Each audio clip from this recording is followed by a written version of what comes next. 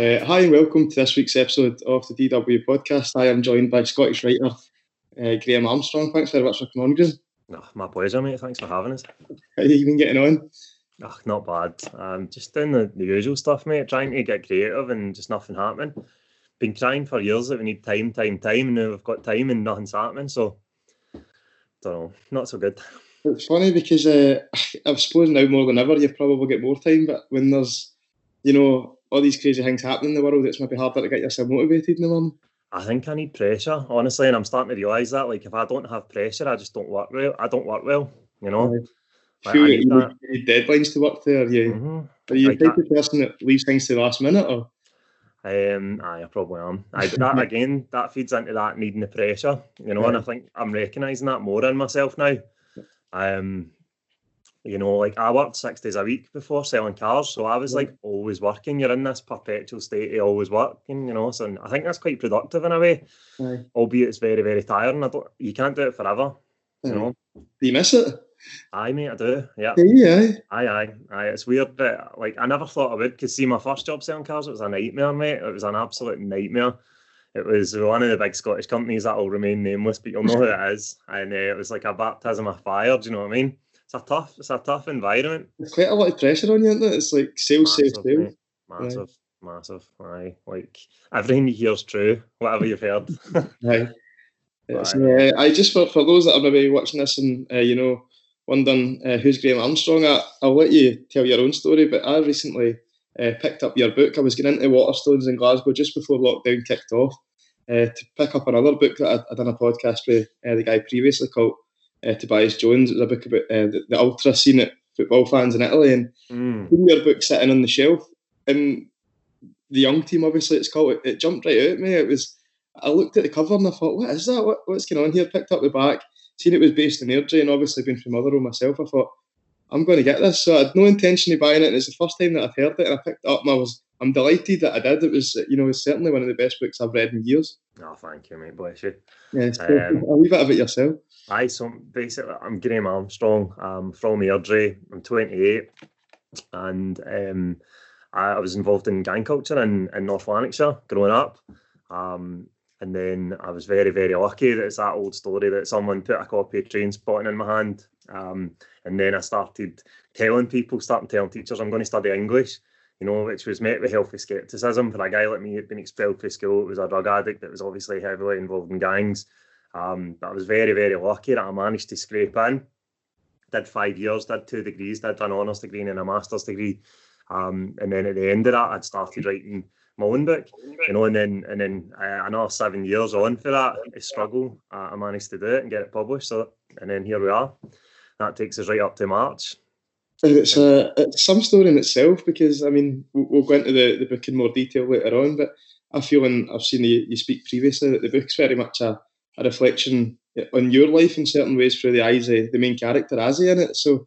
Growing up in Airdrie, similar to myself in Motherwell, it's just over the road there, but it's as if there's lots of barriers in place, for working class kids, and for you to come that far and get your book on there. I can imagine that there was so many barriers and struggles along the way. But what was it like growing up in Airdrie? Happy childhood? Mate, I had a really happy childhood. I didn't come from poverty. Do you know what I mean? Like, my story's quite different for other people. Do you know what I mean? Like, I didn't come from privilege either, but I didn't come from abject poverty. I'm not like one of these kind of urchin children in the Victorian period, that was not me, mate. Like, my mum worked.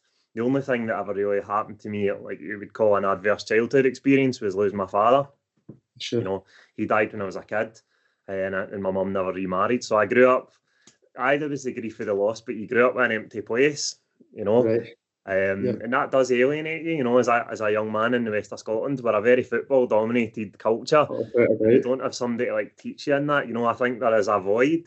So that was the only bad thing that happened to me. But my mum always worked up. She had her own home. So on paper, my life maybe didn't look to be the trajectory it was going to take. And I put that largely down to my own choices. I made bad choices. But I think I was a wee bit wild, and I had that reprogramming from losing my father, and it's recognised now that is a risk. I think it's actually a cliche, he lost his dad, blah, blah, blah, but it's valid, And I think, as you touched on, it's grown up in North Lanarkshire. There's not a lot of things to do, but football plays a massive part in it. We're just outside Glasgow. You've got and everything. I think in Lanarkshire, when it comes to growing up, it's a very tribal place, isn't it? I mean, you're just over the road from me, and it's like that Motherwell Airdrie rivalry when you look at football, and then even touching on yourself and your own experiences, that gang culture and that rivalry and tribalism there, and it's regardless of what age you are or your background that you come from, I think it's very, very easy to fall into that trap. That is, like Scottish versus English, Rangers versus Celtic, Motherwell Airdrie, like we're always there's always this partisanism, and I've been thinking a lot about that recently and talking about it a lot, and I think it gives you purpose, mate. Like there was a study, and I don't ask me to quote where it was from, right, but they were talking about how now the only kind of spectacle, and the mean spectacle is in like basically men marching to war wearing uniform, the only kind of thing that replicates that is going to a football match. We just don't have that anymore. There's no age of imperialism or conquest. And like when we go to Ibrox or Parkhead or Fir Park at the weekend, that gives us that sense of tribalism, and we wear bright colours. And do you know what I mean? It's quite an ancient thing.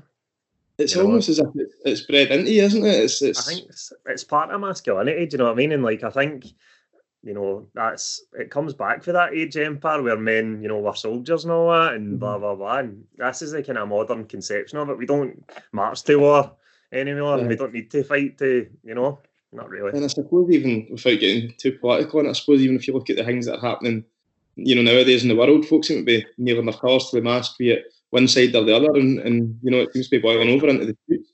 Definitely. Excuse me just a sec. Hey, bother, Phil. Oh, it's my cat.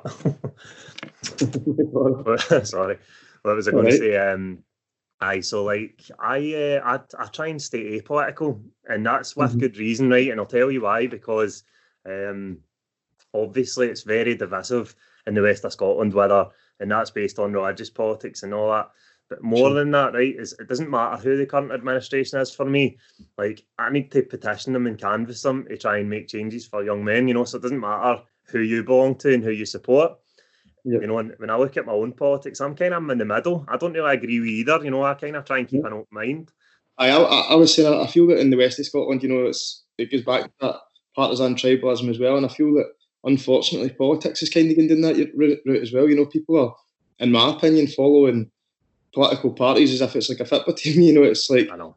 You can't see the faults in a political party, and I think you need to be able to, as you say, even for your line of work and the things that you're doing to help young men out there and young women, it's like you need to be able to pick faults in everything. You can't just be. It is, no, I mean, and like oftentimes, right, like I see stuff, right, whatever it is, any of these, so the Conservative hand on a COVID, the trial Alex Salmond, and I've got an opinion on all these things, but I keep my opinion to myself, right, because, and I've said this before, authors are sometimes best read and no heard, and I think when we look at stuff that's been happening recently, with like J.K. Rowling, when you start airing your opinions, it detracts for your work, without a doubt. And I've always seen, it's funny you mentioned J.K. Rowling, because I've always seen people then going back and picking at her characters for her book and trying to make, political comparisons with them. I've seen that recently. She encourages that though, like she'll go back in and, she'll reveal details of characters that weren't in the book and all that. And I think like,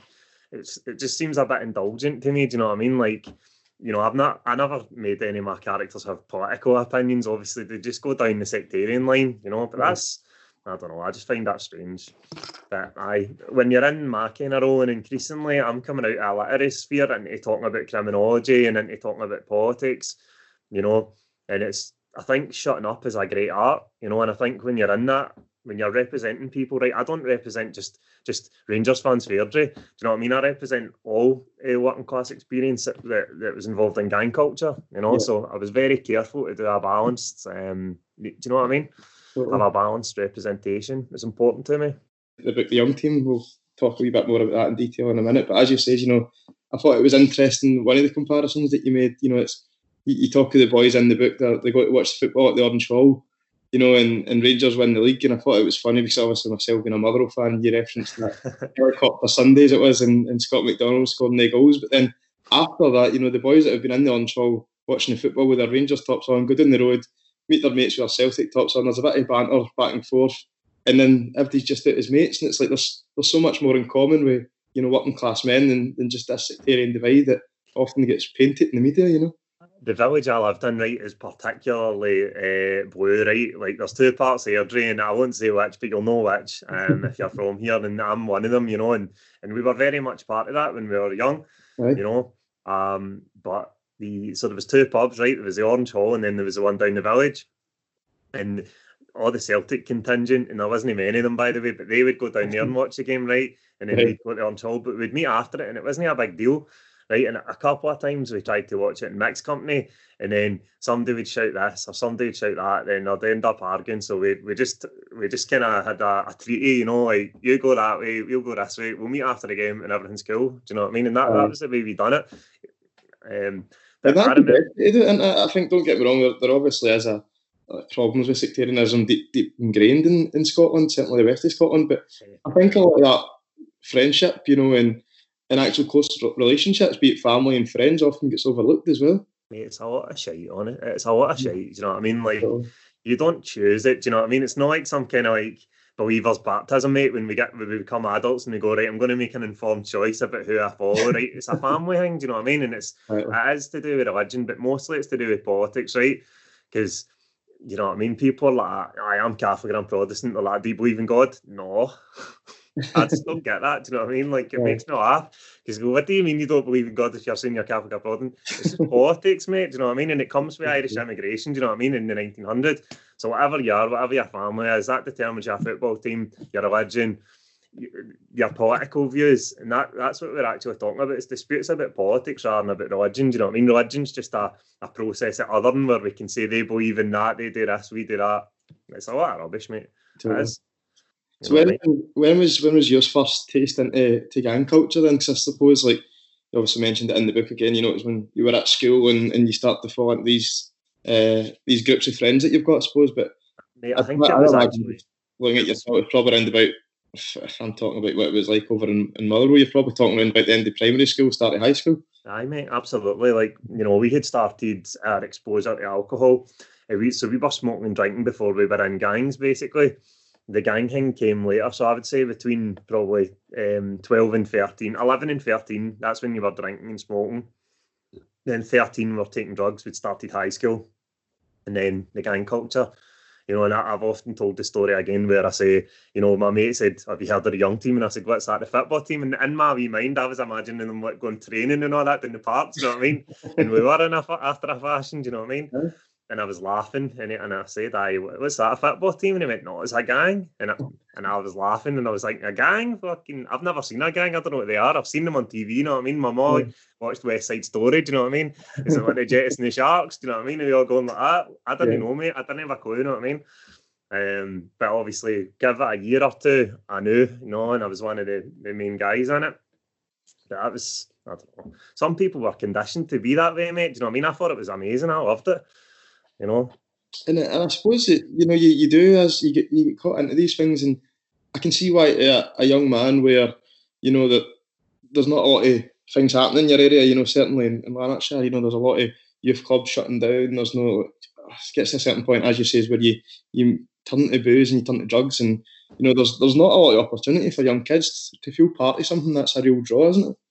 100%, mate. Like, you know, I remember sitting, right, and I say it in the young team, you know, like, oh, you couldn't go to the pictures now without birds because it was gay, do you know what I mean? And like this and that. And that's the kind of things we used to say, do you know what I mean? Mm-hmm. And you kind of commit to nothing, mate. Like, you know, if you to say, oh, do you want to do this? And I put it in the book and I said, do you want to go to the go-karts? We couldn't get a run. There's always a reason why you couldn't do these things, do you know what I mean? Yeah. So then you were just committed to this and this all alone, do you know what I mean? So all we had was drink, drugs and gangs. And then obviously violence became part of that as well. And I think for people, you know, listening to this or watching this, and also maybe reading the book that are from, you know, a bit more affluent areas, or are from, you know, maybe even different countries, to think that, you know, there's 12, 13, 14-year-old boys and girls out there turning to drinking drugs, that must be a terrifying thought. I think so, mate. And like, one of the, you know, when people talk about when they broke their virginity, and I know that sounds funny, but that, like, when people reveal that I think that actually ties in with deprivation, mate. Do you know what I mean? Because these young kids just want to be adults, you know what I mean? You just forgo your youth, and that is tragic, mate. And that's one of the kind of main things I like to talk about in the young team, like lost youth, how we race to be this adult version or this imagined adult version of ourselves. Yeah. And what did we lose in the process? Let's see, lose your innocence. Do you know what I mean? You lose the right to be young, and no worry about all this shit, because it's quite a darker world. Of course, it's funny. I feel, Graeme, I don't know if you're the same, but I feel it almost goes full circle. Like, especially in this lockdown period, you see, loads of guys our age, out running on their bikes again, or actually looking to adapt to those childhood things that at the time they couldn't get rid of quick enough. Mate, I totally agree. By the way, honestly, I totally agree. And I went through that phase, and I was used to sell cars mostly, mate. That's what I did for work. But I worked in climbing stores, so like outdoor stalls, because the big one opened in Coatbridge, right, when it was 16, didn't go outdoors. So I worked in there.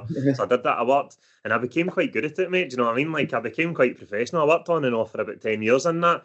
And I was around guys. Discounting Burgos jackets, not kidding. Mate, but that was it. Do you know what I mean? And that's what all my mates said. That's exactly it. You're a Burgos expert. Do you know what I mean? And I laughed. You know what I mean? And I ended up, I was quite an expert, mate, because I worked in it for so many years. But I was around guys that came from privilege, mate, because that's not our normal, like, that's not our kind of scene. Doing mountain sports, like, we wear Burgos jackets to go out and fight and drink in the streets, not to go and climb hills and go climbing.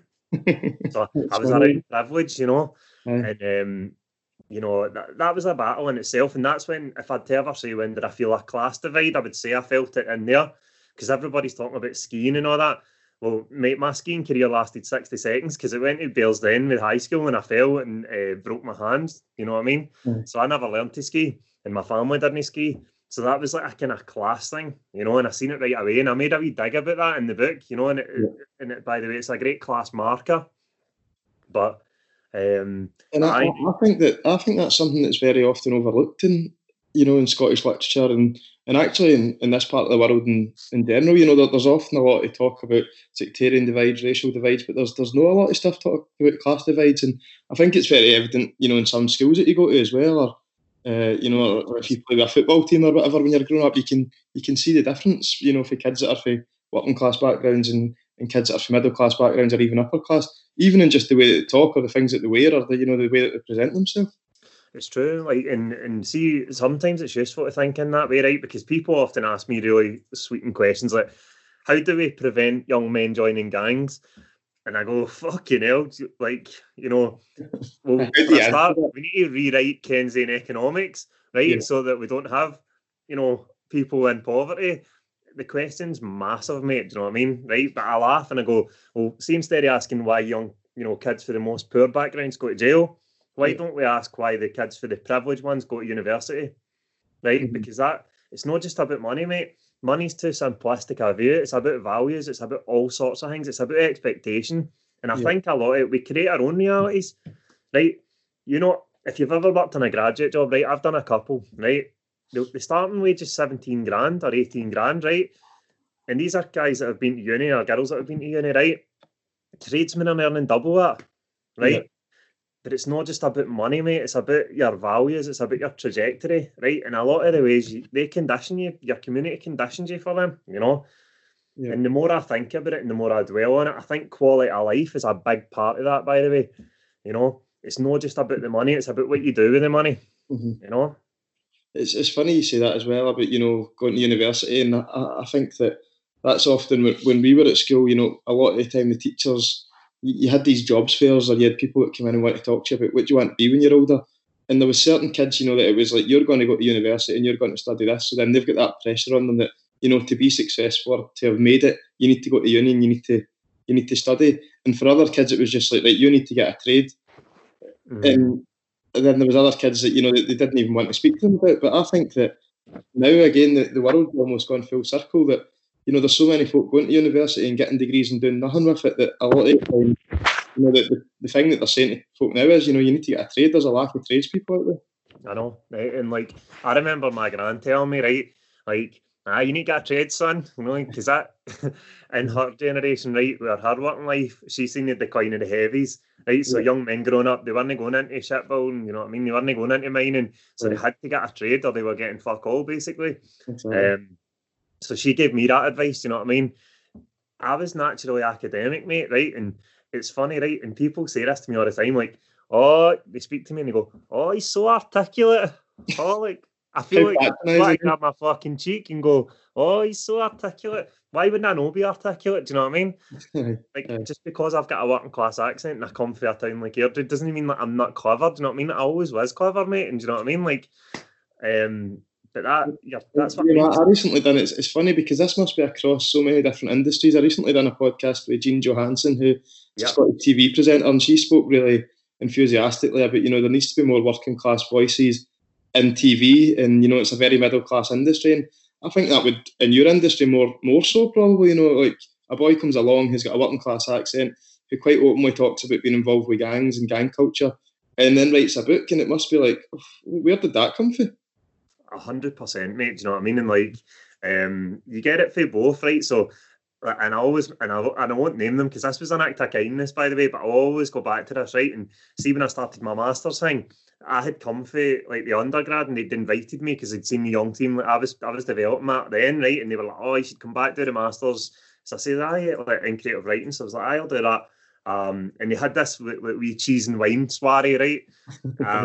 So all the lecturers are there, and everybody's got a wee Pinot Grigio, and their fucking Blue Stilton or whatever it was, right? There wasn't any brown wine, that's for sure. No. So you know what I mean? And like I was there, right? And maybe I looked anxious, mate, right? I did get a wee bit nervous, things like that. So right, I was standing, right, and a guy came up, and he was a lecturer, and he went, "Do you feel comfortable here?" And I went, "What, amid these great men and women fucking drinking wine and eating cheese? Like, aye, I feel all right." Do you know what I mean? Like, I've been here for 5 years, but I always remember that. And the reason he said that is to me is because he assumed, right, that I felt uncomfortable. Maybe I looked at it, but it was an assumption. Do you know what I mean? And it's like that social assumption, mate. And by the way, that happens. Like, I wrote recently for the trade press, the bookseller, about going to this event, right, and people like looking at you, and because you're young, people just know, mate.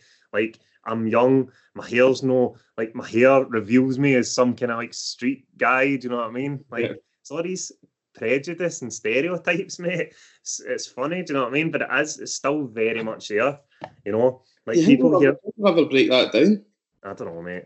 I don't know. Like, when I think, we've come on loads, and, like, actually have we? But, do you know what I mean? Because whereas the left before, not the left, sorry, like the, more privileged kids, should I say then, right? They would be traditionally maybe right wing, right? Conservative parents, blah, blah, blah, blah, blah. But lots of them now have morphed into like their very aggressive left voices. No, it's not about left and right anymore, because, I just think the whole traditional distinctions are very blurred, but in some ways they don't change, mate. Do you know what I mean? Like the causes change. People are like... Privileged kids now aren't shouting about campaign for nuclear disarmament. They talk about the environment. They talk about trans rights, but it's still like a privileged position. Whereas working class voices, even though they would have occupied the left traditionally, I think they don't occupy it anymore. The whole thing's quite confusing. So I think privilege, there's different markers. Yeah, and it's also, I mean, I almost think as well, like, there's a bit of rebellion there in some aspects of, maybe young working class women or men having right wing views.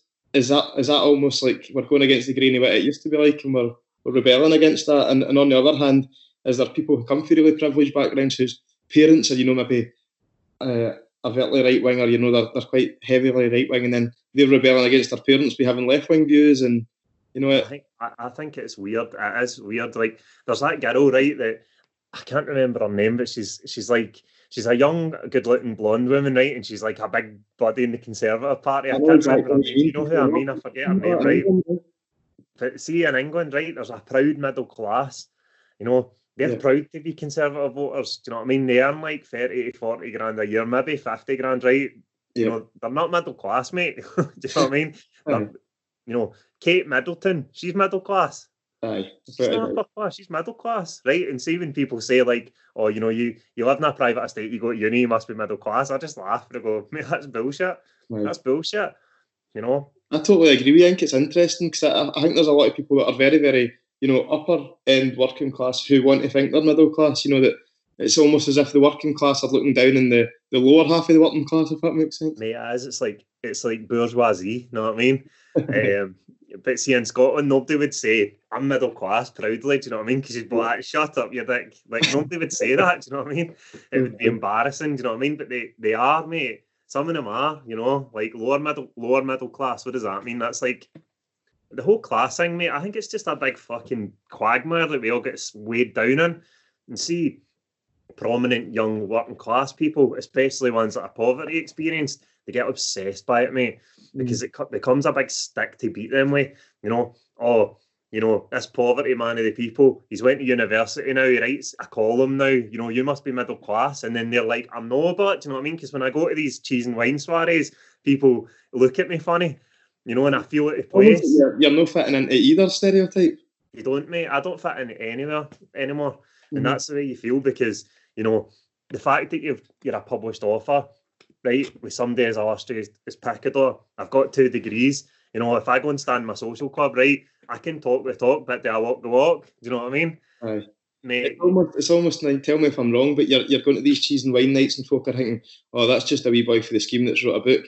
And then you're going back into the, as you say, local social club, or you're going to the local pub and they're thinking, you've changed, mate. You write books and you go to these cheese and wine nights. Aye, but nobody would accuse me of that, do you know what I mean? Like, I don't, and I transcend that, mate, because I don't morph, I don't adapt myself, and see when I'm in front of camera or not, I don't sanitize myself either.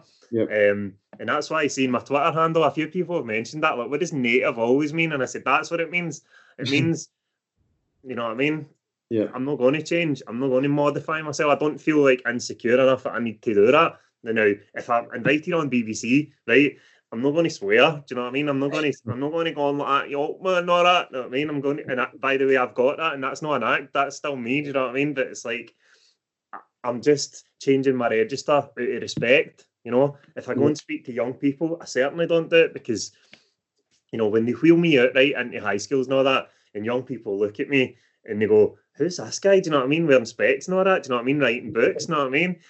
And then I go, and I just talk, right? And you see the faces change. And by the way, it was the same in the jail, because they're looking at me for class markers, right? And they're seeing it, right? So they're seeing a book, they're seeing glasses, they're seeing privilege, do you know what I mean? And it's like, and then I open my mouth and they go, he's all right, you know what I mean? He's one of us. He's fine. He's one of us, do you know what I mean? And I remember feeling self-conscious about the way I spoke in university, right?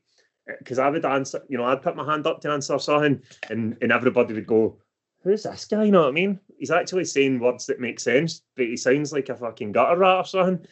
And I don't think I sound like that, by the way. That's just people's prejudice, do you know what I mean? You wouldn't think that, because you live in an area where everybody sounds like that. So then when you go to university, it's a culture shock for these other people as much as it is for you as well. I know, and I think, like, I remember when I stayed in halls, mate, right, in my first night at halls, I was sitting in my bedroom and I was like scared to go out, mate, because I was like, I don't know what to wear, right? I had literally, mate, just come off the streets, come out wearing a Bergos jacket and a trackie, right, and I'm in uni now, right? I remember like taking my hoop earrings out and all that, and I'm like, I'm trying to assimilate, mate, you know what I mean? Yeah. And I was like, right, how the fuck did I do this, man? Did I just go out and say hi and like, you know what I mean? It was a lot of anxiety, mate, for people like me. Do you know what I mean? And I was like, right, fuck it. So I goes in, and I'm wearing like jeans and a t-shirt. Do you know what I mean? Like nondescript clothing. And I was like, oh hi, I'm Graeme. You know what I mean? And I met a guy that was just like me, who'd been in gangs, and I was like, fuck that. You know what I mean? Let's get a bottle of wine and just be ourselves. And that's what we were. You know what I mean? Well, so that's what you should be, isn't it? Why should you change to be that? It's just anxiety, man. Like you feel like you need to be somebody else, do you know what I mean? And like, but I do remember feeling awkward, mate, because I just didn't know what to wear, you know what I mean? I was looking at guys and they were like wearing leather jackets and they're looking like cool guys, you know what I mean? And I was like, I don't know what to wear. I'd like to see you in a leather jacket, yeah. Mate, my mum laughed. She's like, you'll be shopping in River Island next. And that was like a joke, do you know what I mean? In our family, I used to say, oh, you're getting trendy, you'll be in River Island. And I was like, fucking... I don't know what to buy, do you know what I mean? It was weird. It was like a transition, do you know what I mean? Because I had come out to wearing bomber trackies and Ranger starts, and then I'm like, I'm around guys that are wearing like skinny jeans and all that, and you know, it was weird, mate. And chinos, it was chinos, you know what I mean? And body warmers and all that. Fucking chino. I ended up wearing all that shit, do you know what I mean? And it wasn't because I was trying to be somebody I wasn't, mate. I was just trying to find myself, you know what I mean? I met this guy, mate, right? And I worked with him. He was a bike mechanic. He was very talented, this guy.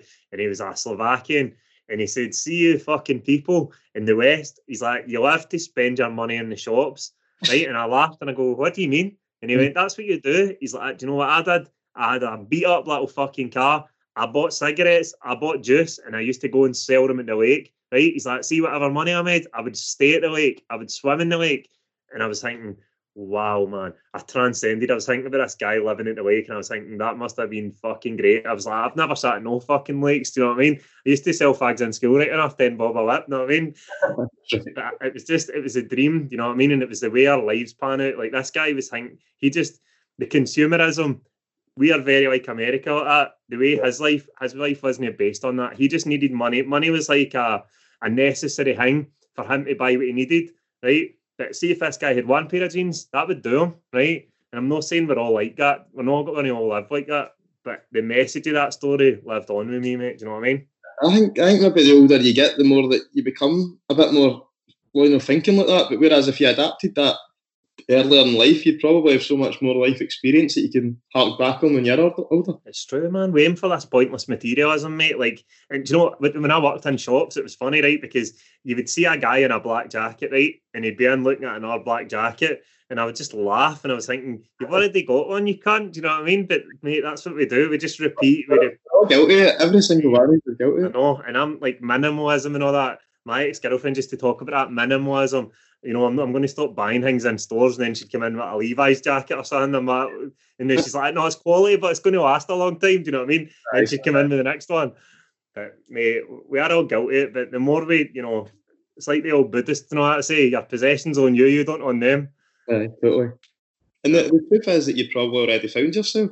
I know, mate. Well, I don't know. I think it is a kind of metamorphosis, and it's not like, and by the way, like, I'll talk about that in a minute, right? But the way language is reflected in books, right?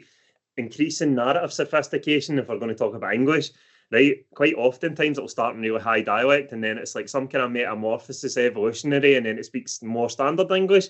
And I'm like, no way. I'm like, because then that's saying as if like working class is some kind of cocoon state that we need to evolve from. Do you know what I mean?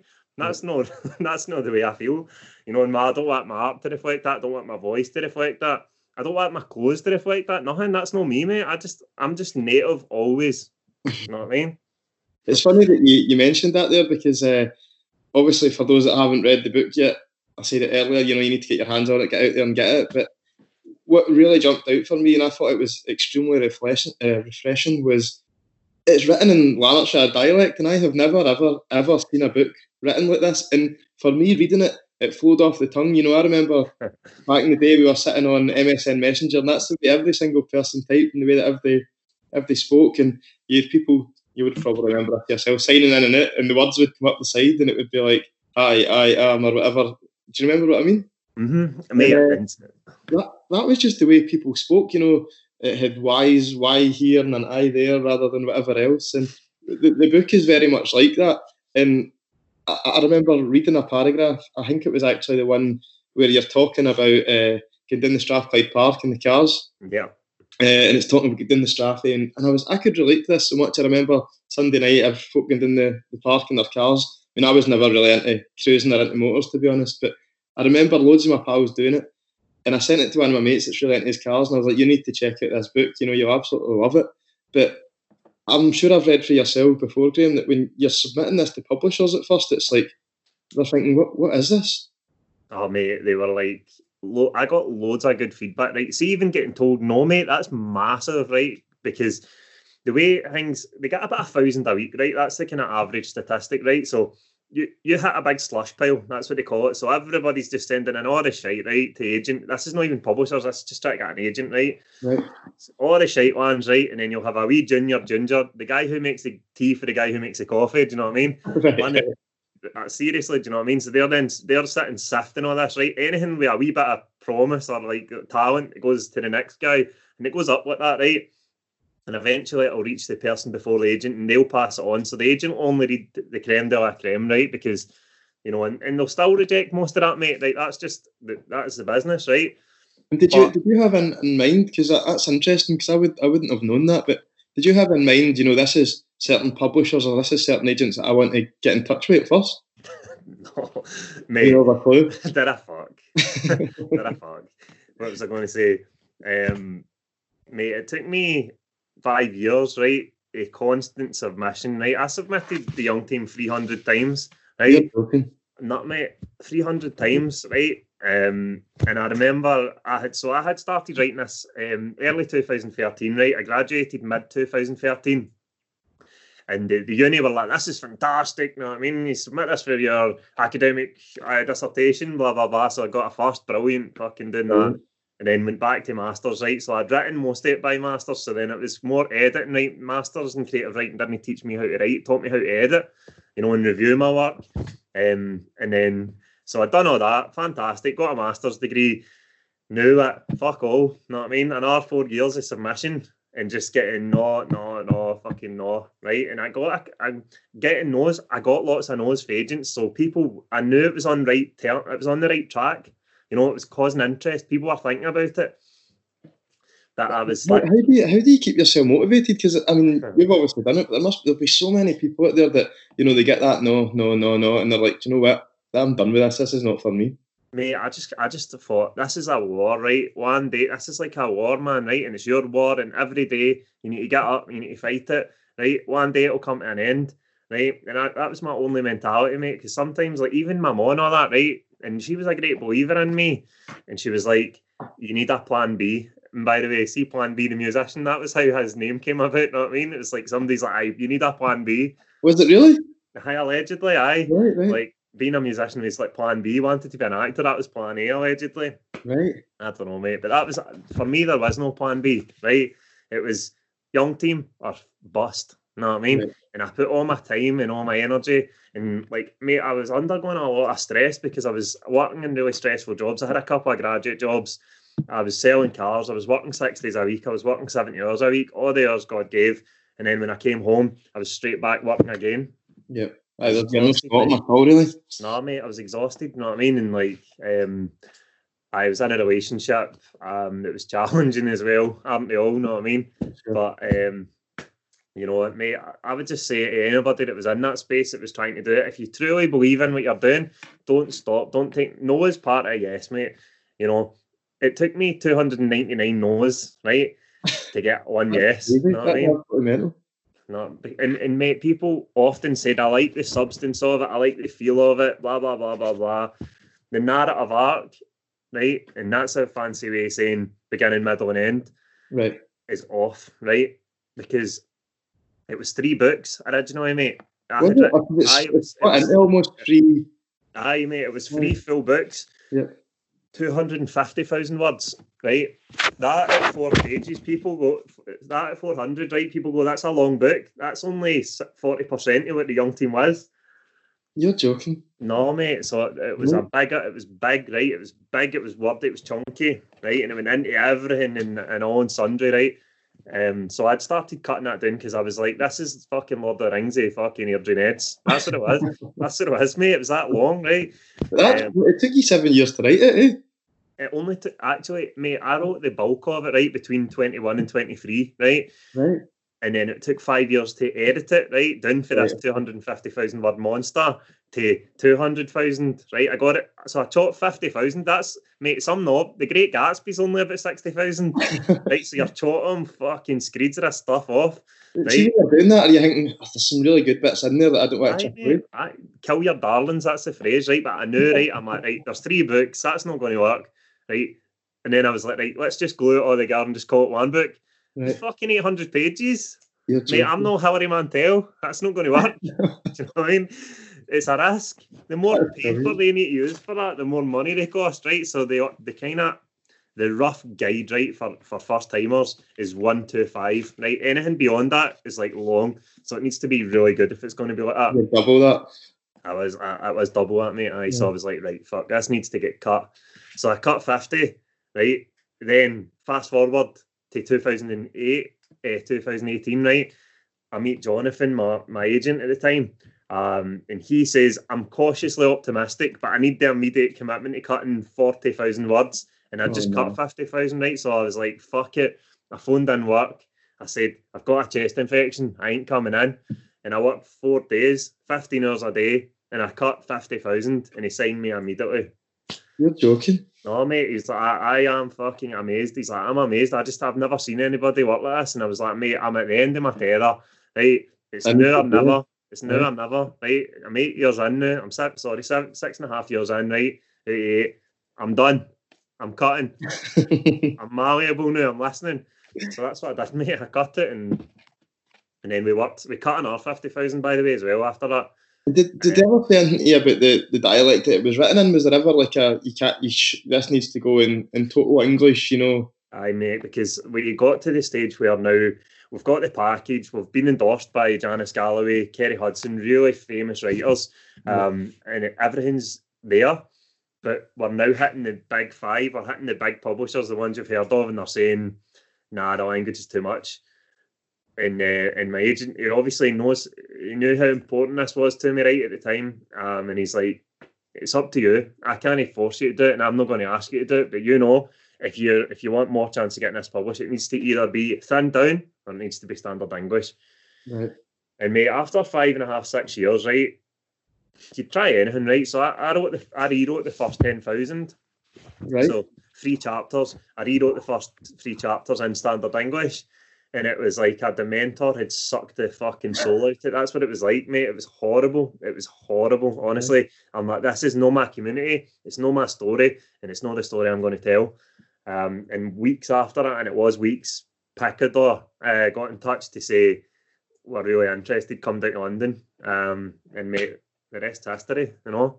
It's brilliant that you stuck with your guns, because I would say that to you, and I thought, I hope we would think I'm being patronising or insulting, but I don't think it would be the same in broken English. I'm glad that you've echoed that.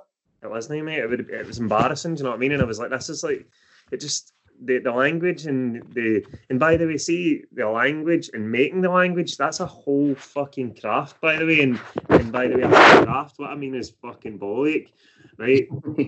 And I mean that because you sit and doing something, right? And see, it's funny you said MSN speak. That just shows you're local, right? But see, I actually wrote this in MSN speak, mate. So every that was right? It was absolute unfiltered MSN, right? Right. And Janice Galloway read this when I was in uni. She read a bit of it, and she's like, I can't even fucking understand that. You're going to need to rewrite it. And I was like, right, I'm going to just like calm it down a wee bit. Right. And she said, and that was the point when she said, I'm going to tell Irvin Welsh, I'm going to tell you what I told Irvin Welsh when I first seen Trainspotting. You need to calm that fucking down. You need to like have that middle of the road, right? And people say it's really hard, mate. That is watered down in a way, right? It's not sanitised, but it's just like amended so that people out with our dialect can actually understand it. It was illegible before. What's the feedback been for people outside, Scotland or Lanarkshire? Because it seems to me, for the outside looking in, that the book has been a massive success. It's all over Waterstones. It's I've seen loads of great reviews in the Guardian and whatever else about it. But I think there's people picking it up and thinking, I'm understanding this and I'm really, really enjoying it. Aye, mate. I think part of the whole emotion thing in writing about gangs, right, is like you feel part of the gang, mate, when you read it. Do you know what I mean? And I think like when I watch gang stories or when I watch Godfather, I feel like one of the dons. You know what I mean? And it's like, and I think when you've got a language that you need to invest into, people need to put more into this book. So see, the more you put into anything, mate, the more you get out.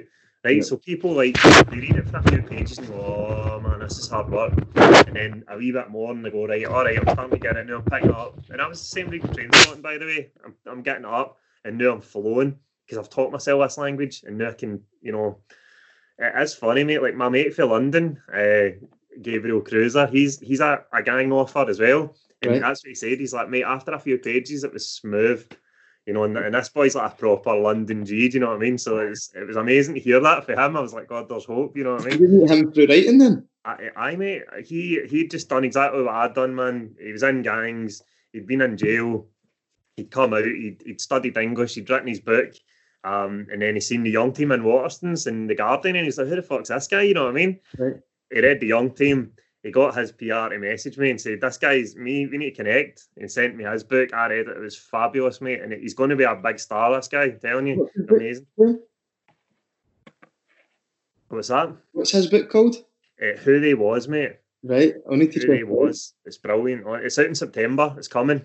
Right. Very exciting guy, man. We're going to do a bit of work together on gangs, I think. That's amazing. It's good that you mentioned, that there must be folk out there that they have to read 15 pages and then they've kind of adapted that language. I've been a wee bit like that sometimes when I've tried to read previous Irving Welsh books, but that's maybe because it's just a wee bit away from where we're from, it's that kind of Edinburgh speak. But with yours, I went through that book. It was arguably the quickest I've ever read a book. I just didn't want to put it down. And I suppose for us, it's just natural. I think the short chapters, right, the way I've written that, mate, I just can't write long chapters. I can't read long chapters. I get bored, mate. I think somebody said to me, you've got ADHD, and I laughed, and I went, shut up, you dick, you know what I mean? And I was like, I've got a really short attention span, mate, so see these 3,000 words, I think it gets you in, right? And then it takes you where you need to be, and it doesn't drag on. See if something's 7,000 words, right? It's 8 pages, 9 pages, 10. God, man, move on, you know what I mean?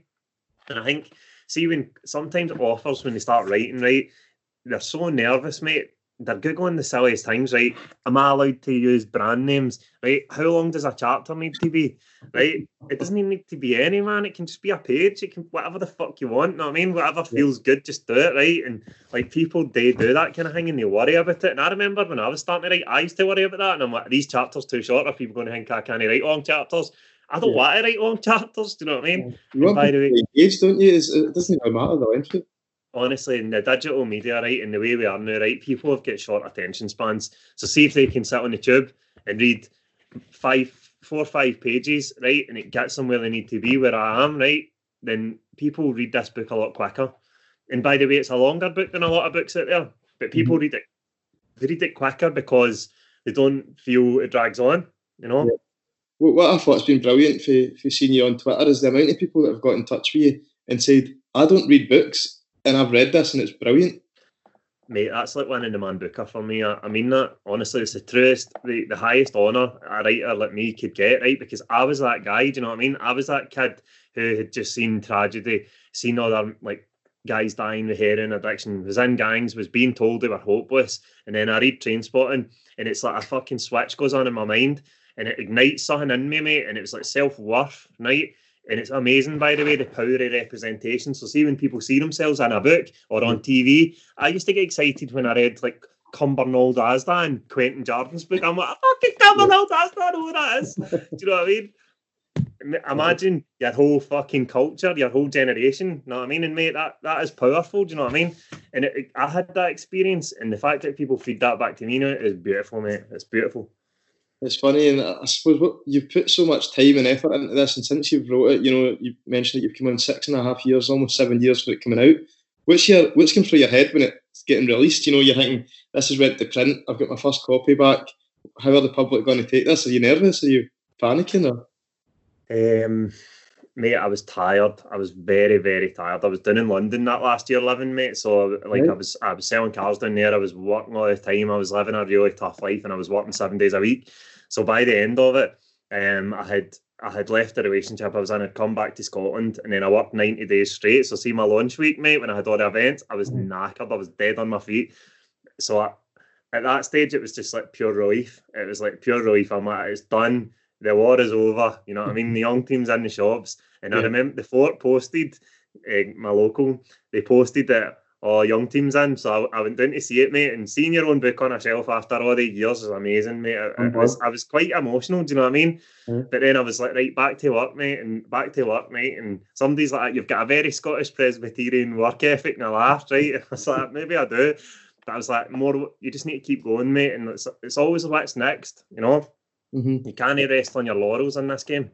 I've heard you touch on it before that you're going to be writing a book, and you obviously mentioned it in the young team. You spoke about going to Colours Fest, and you're obviously into your dance tunes. But your next book's going to be surrounded about the rave culture. Aye, mate, Raveheart. So it's that's a great name, by the way.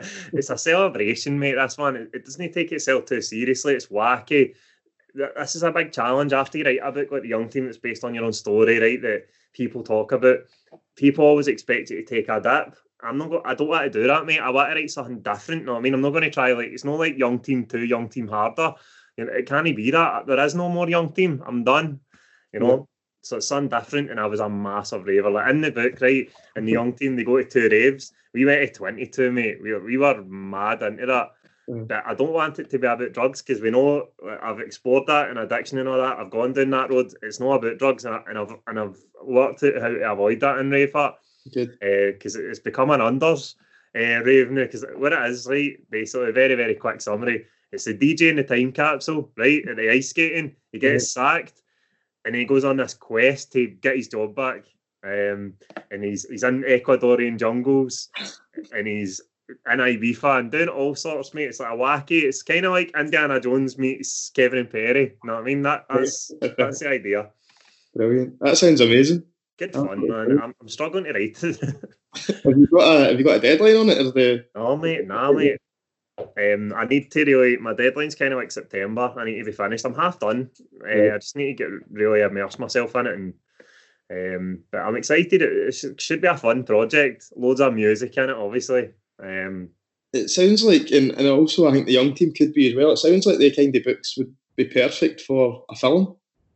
There's been healthy interest and talk about that. So I know absolutely factually, without mentioning any names, there's production companies and directors reading the young team now. There's been one formal offering. There's more imminent, with quite significant parties. So that's very exciting, mate. That must be an absolute buzz, eh? Honestly, mate, like when I started all this, right, I was very frank that this can be the best book in the world, right? But the guys that need to see it are not going to read because they don't read books, right? And that's not to profile anybody, it's just the truth. I've given some of my mates this book that are struggling with substance abuse, right? And like hoping that it would have some positive impact. It's a paperweight, mate, on their bookshelf because they don't read. Do you know what I mean? Just sits. But a film, mate, or a series, the way people absorb that. And like, we used to dog school to watch Sweet 16 in Kidulthood, right? Green Street. You know what I mean? I laughed thinking when all these producers started talking to me, I laughed and I'm like, there's going to be wee guys in Airdrie and Coatbridge dog in school to go and watch the young team. You know what I mean? I'm like, that's fucking amazing. That's full circle. But you know, it's what you touched on earlier. It's that you're seeing yourself on a screen or you're seeing yourself on paper. It's the reason that you're sitting in somebody's gaff when you're meant to be at school watching Sweet 16s, because you can relate to everything that Compton's doing on the telly. Exactly, mate. You know what I mean? I spoke to Martin Compton the other week, so I did. I seen him tweeting about the book, and I thought, oh my God, that's amazing. That's what I said to him. I was like, honestly, see, when I was at my worst, mate, in that crisis moment, that's what I was thinking about Sweet 16. I'm like, this has got to be our story, man. This is going to be something, man. I need to do this and tell this story in some way. So for his validation, it was just beautiful, mate. It was beautiful. I'm very grateful. He's a lovely guy. Now, here's one for you. Would you play Azzy in the film, or would you leave it to somebody else? I couldn't, mate. I'm too old. God, I'm too old, mate. You know what I mean? I'm 29 next month. Merapeak dusty, though. Mate, the Merapeak's here. What was I going to say? But I'd need, if I was going to be in it, and I would maybe be keen to, right? See, when I was recording the audiobook, the guy was like, you could be an actor. And I went, who's fucking acting, mate? We're not acting. This is real. You know what I mean? Oh, really? Do you know what I mean? But would I be one of the older ones? Aye, maybe. Who? I don't know, mate. Would I play a Celtic fan? I don't know, mate. I want to see you in a Celtic top. Oh, I don't know. Can you imagine, man? The fucking Green Brigade would be holding posters up with me fucking in a Celtic top. That'd be me finished, mate. What are you thinking of it? Do you know, is there a time scale on when that could potentially get put in? Or is it? The way that works is they do basically like a treatment, they call it, and it's kind of like a brochure of your film and their vision. So they'll storyboard, they'll put all this in, they'll talk about all sorts. I've seen one, and it's exciting to see that because it's like it's like their vision on paper for your book. Right. So they're coming, mate. There's going to be more and more of them coming in. There's already one in, right? There's at least two more imminent, which is fucking really exciting, isn't it? Fucking buzzing, mate. It's amazing. And like Stephen Purden, obviously Shell Suit Bob off River City, he read the book. He's a big advocate of it. Loved it. I was really grateful for him reading it. And Holly Jack, it's in River City for Airdrie. She's like, I'm playing Monica. And I laughed, right? Because when she added me, mate, I was like, oh, she's for Airdrie. She's in River City, right? I'm like, fuck, she looks like Monica in my head. Do you know what I mean? Do you know what I mean? So that's amazing, mate. Like actors, obviously, when they hear a story, right, the way they think and their vision, they want to see it acted out. They want to be part of it, mate. That's exciting. Do you know what I mean? Yep. I love their energy, man. It's amazing. They're different for us. Like we're the people who put things on paper, but our vision doesn't extend to, do you know what I mean? Like bringing it to life. Yeah, Film they is visualise that and they think this is how this is going to be. it is, mate. Like, and like they've got it. There's a lot of excitement, like for these guys, and they're like, this is what we want to do. This is what we want to do. And I'm like, fucking, let's go, man. Whatever, let's go. That's brilliant. Really looking forward to that. And as you say, it will get into so many households that wouldn't pick up a book. You know, That's most important. It's not just about the buzz and all that or the prestige. It's about the reach for me. I mean, it goes to young guys that are struggling, mate, and that are out on Friday night making decisions. Do you know what I mean? That impact their lives, futures, other people's lives, their families' lives. If you can impact that positively in any way, mate, then you should, and it's a blessing, you know. And I'm very grateful for that. And you're a real advocate for that, Graeme. You know, you mentioned it earlier. You've been going in, you've been talking to schools, you've been, I'd imagine, you know, talking to different youth groups and whatever else. And is that something that you want to, you know, do going forward? You know, you want to make a difference to other people? Is that something that you kind of feel you've got a weight on your shoulders for? Mate, 100%. It doesn't feel like a weight. It just feels like a duty, mate. You know, and like, last week I was doing a violence reduction talk. I was on a panel, mate, with operational police officers. Right, for me, that is a huge thing. Right, I was a wee Ned for Airdrie, mate, and regardless of all my achievements, right, to be sitting on a panel, right, with an executive funded panel to reduce violence such as the violence reduction unit was a huge deal for me, mate. Like, my family are very, very proud of that. Do you know what I mean? Because you're becoming, instead of part of the problem or just painting the problem, you're now trying to solve the problem. Do you know what I mean? And that is the natural narrative arc for somebody like me. You know, I'm going to end up ruining the book for those that haven't watched it, but it's funny that you say that you're now sitting in a panel, you know, with operational police officers, because there is a bit in the book where the kids get brought in. It's like a violence reduction almost police team that come into the school, or you know, that they come in and they want to look after the boys that are maybe misbehaving. And it's to think of yourself as a teenager at school sitting down with the cops to where you are now, like it just wouldn't have happened. You know, it's night and day. Mate, honestly, I remember the day I found out, right, I could go to university, and see then, mate, that was an unattainable dream. Like, I had one conditional, right, for one course, for one university, 85. Everybody else said no chance. One chance, mate. And I remember sitting, and I was like, wow, man, I might actually do this, right? And now, fucking best-selling offer, 2 degrees, sitting on panels, mate, it's a dream. It's an absolute dream. I'm very proud of that, mate. And like, it's not because I'm like, it's nothing to do with ego, mate. It's to do with the fact that I had no ego. I had zero expectations in my life at 16 or 15. I was on a road to nowhere. Graeme, it's only just the start. It's only just the start. I know, mate. I know, and it's amazing. Like, it's been a whole journey to get here. Do you know what I mean? But now it's like keeping going. You know. And on that VRU panel, right, I was talking about a story, right, and this girl, Louise, messaged me during the week, and she said my brother was in prison.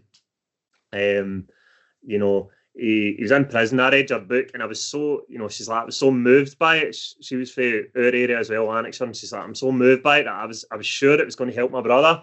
And she said to him, I was talking to him while he was in prison, she said, you need to read The Young Team by Graeme Armstrong. It's amazing. It's going to change your life. And she'd messaged me that 2 days when he got out, he took a fatal overdose, mate. He took street Valium and died, and he never got to read The Young Team.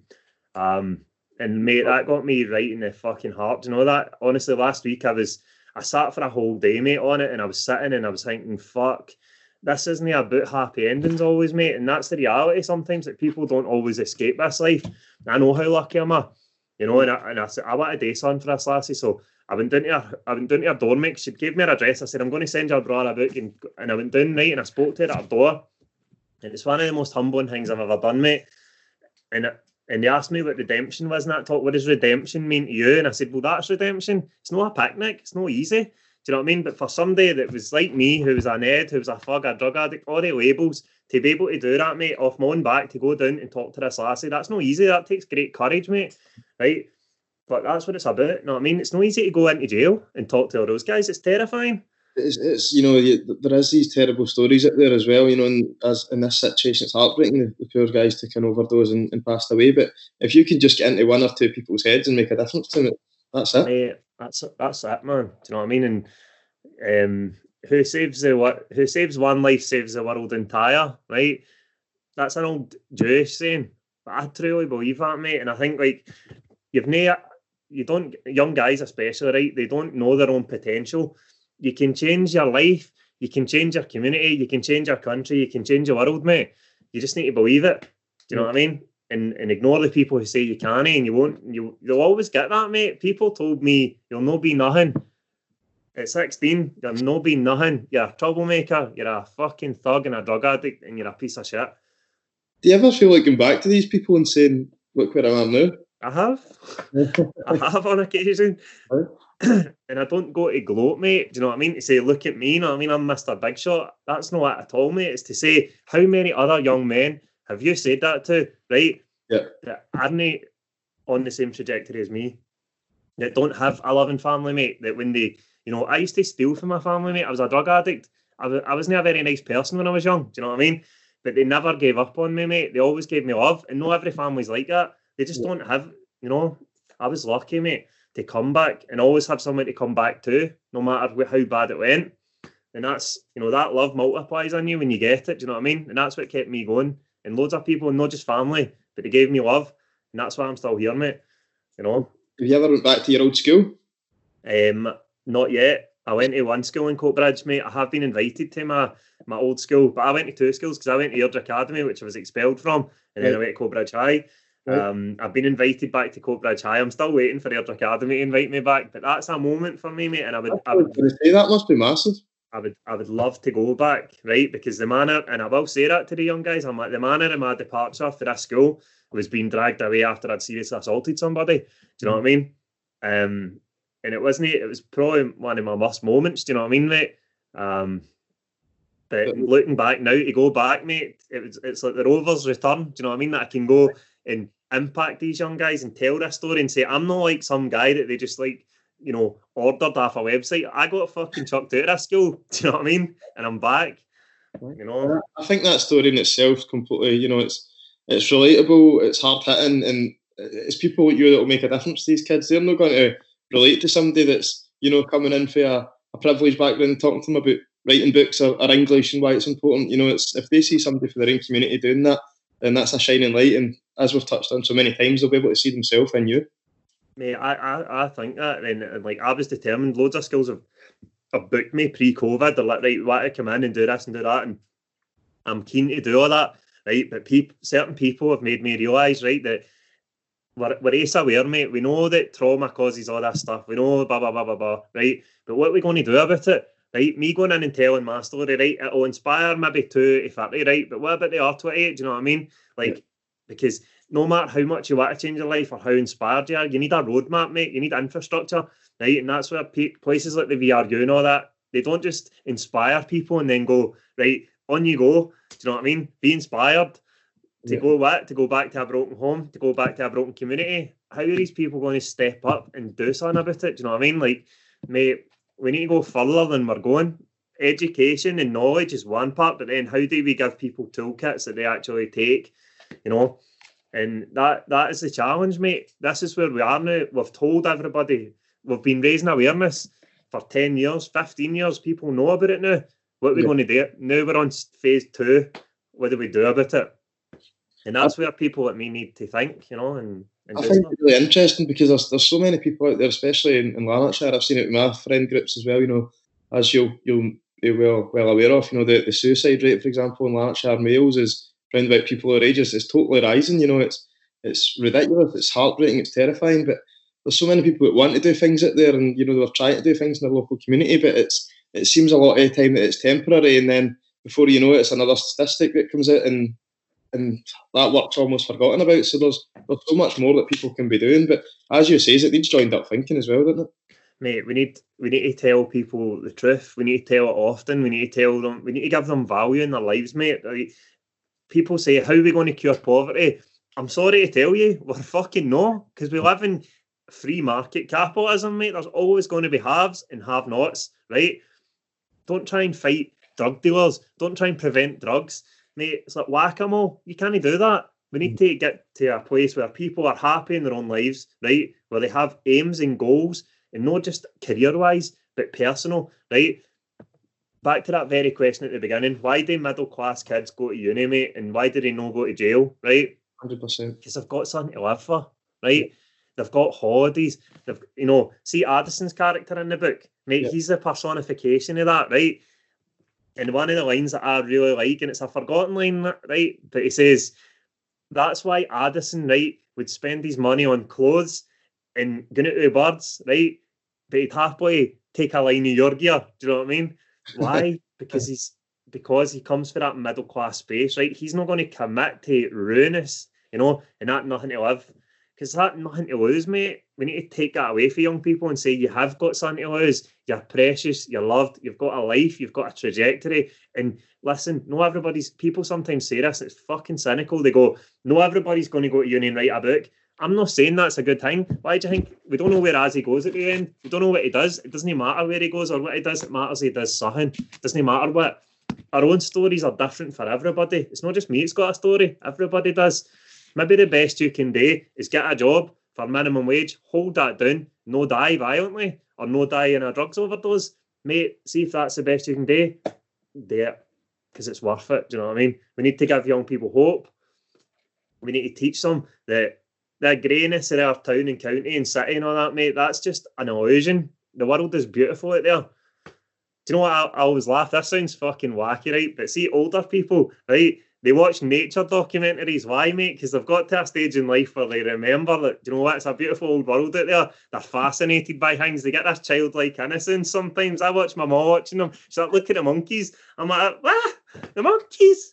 But, mate, that's what we lose this in middle life, right? It's hilarious that you say that, because I can picture my mum watching absolute crap like that as well. Maybe it's no crap, maybe like you say. Oh, mate. It's not, because they're getting to the end of their life. They know they're over the hill and they're thinking, I'm glad just to have been here, right? But see, when you talk to young guys in our city, London, Liverpool, Manchester, Glasgow, they think it's a beautiful world out there. No, mate.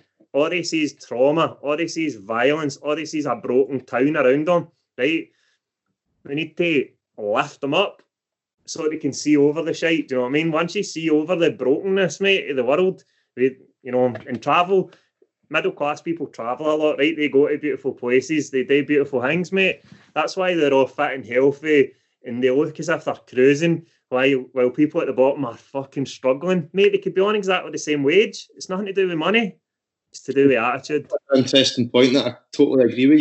It's actually seeing what else is out there, and you might have that money to do it, but you'll spend it on other things, like you say, drink, drugs, clothes, especially, working class people. It's feel that they put a lot of effort into the clothes that they're wearing in a lot of times, because that's their way of showing, I'm coming out of this when really you're stuck in the rut. Mate, £300, and by the way, I'm a hypocrite here because I never done this, right?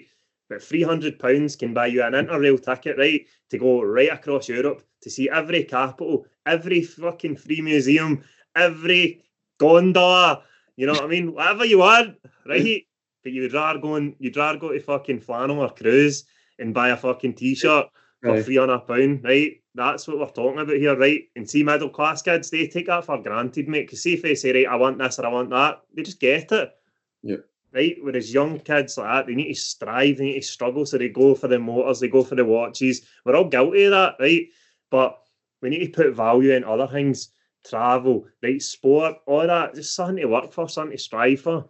When I found mountain sports, mate, it was something to work for, it was social, right? It was getting me out. It was having adventures. Who can say they have an adventure in a normal week? Nobody, mate. The adventures are the alcohol and drugs. How fucked up can we get? What would this is a very vague question, Graeme, but what would be your message, for people from a kind of working class background that are struggling just now, but they've got in their mind, I could really get off this. There's more out there. I would say, honestly, right, mate, I put a poster up and when I was really fucking struggling, it was one of the inspirational ones, and it said, what the mind can conceive, it can achieve, right? Henry Ford said, if you think you can, you can, and if you think you can't, you can't, right? And it's that law of attraction stuff, and it sounds wacky, mate, but I would say to them, right, is dream bigger. Whatever you're dreaming, dream bigger, right? Aim for the fucking stars, see if you only hit the sun, fuck it. Do you know what I mean? It's that imagination, expand. 299 no's to get that one. If you're aiming for it, you'll get there. Don't take fucking no for an answer, right? Les Brown, have you ever heard of him? No. Mate, he's a black man, he's an American man. and he's a motivational speaker, right? And see, when I was on my fucking knees, and I mean that, on my knees, I would listen to this guy and see one of the funniest things he says, right? See, if you don't know, learn. And he shouts, right? And he's like, if you don't have, go and get. It doesn't matter what you need to do. Stop, never lie to yourself. That's what people lie. They say, oh, it's because of this, it's because of the government, it's because of the patriarchy, it's because of class. It's because of you. You decide what you want. No fucking barriers, no obstacles. See, if somebody barriers you, go around them. Never stop. And mate, see, telling young people that, they just don't get it about here because they go, I don't even know what I want. I'm just going to get a trade and drink the pub. No, mate, do something fucking else. What else is there? Go find it. Graeme, I know, mate. It sounds too simple, right? But see, when you get into that way of thinking, I think we need to get you in every school in the land. Oh, mate, I don't know. I'm still learning, mate. I've not got it all worked out. Do you know what I mean? I'm trying to challenge my own negativity, our own negative thinking cycles. I'm stuck here, I'm stuck there. You're not stuck anywhere. Choose where you want to go and go. Love it. Graeme, it's been an absolute pleasure. Thank you very much. Thanks for having me. Cheers. Really appreciate it. Thanks to everyone that's listened to this episode of the podcast with Graeme. Please, if you've not done so, go get his book, The Young Team. I believe it's available in all good bookshops, probably online as well. And thanks to everybody that's liked and subscribed this podcast. Cheers.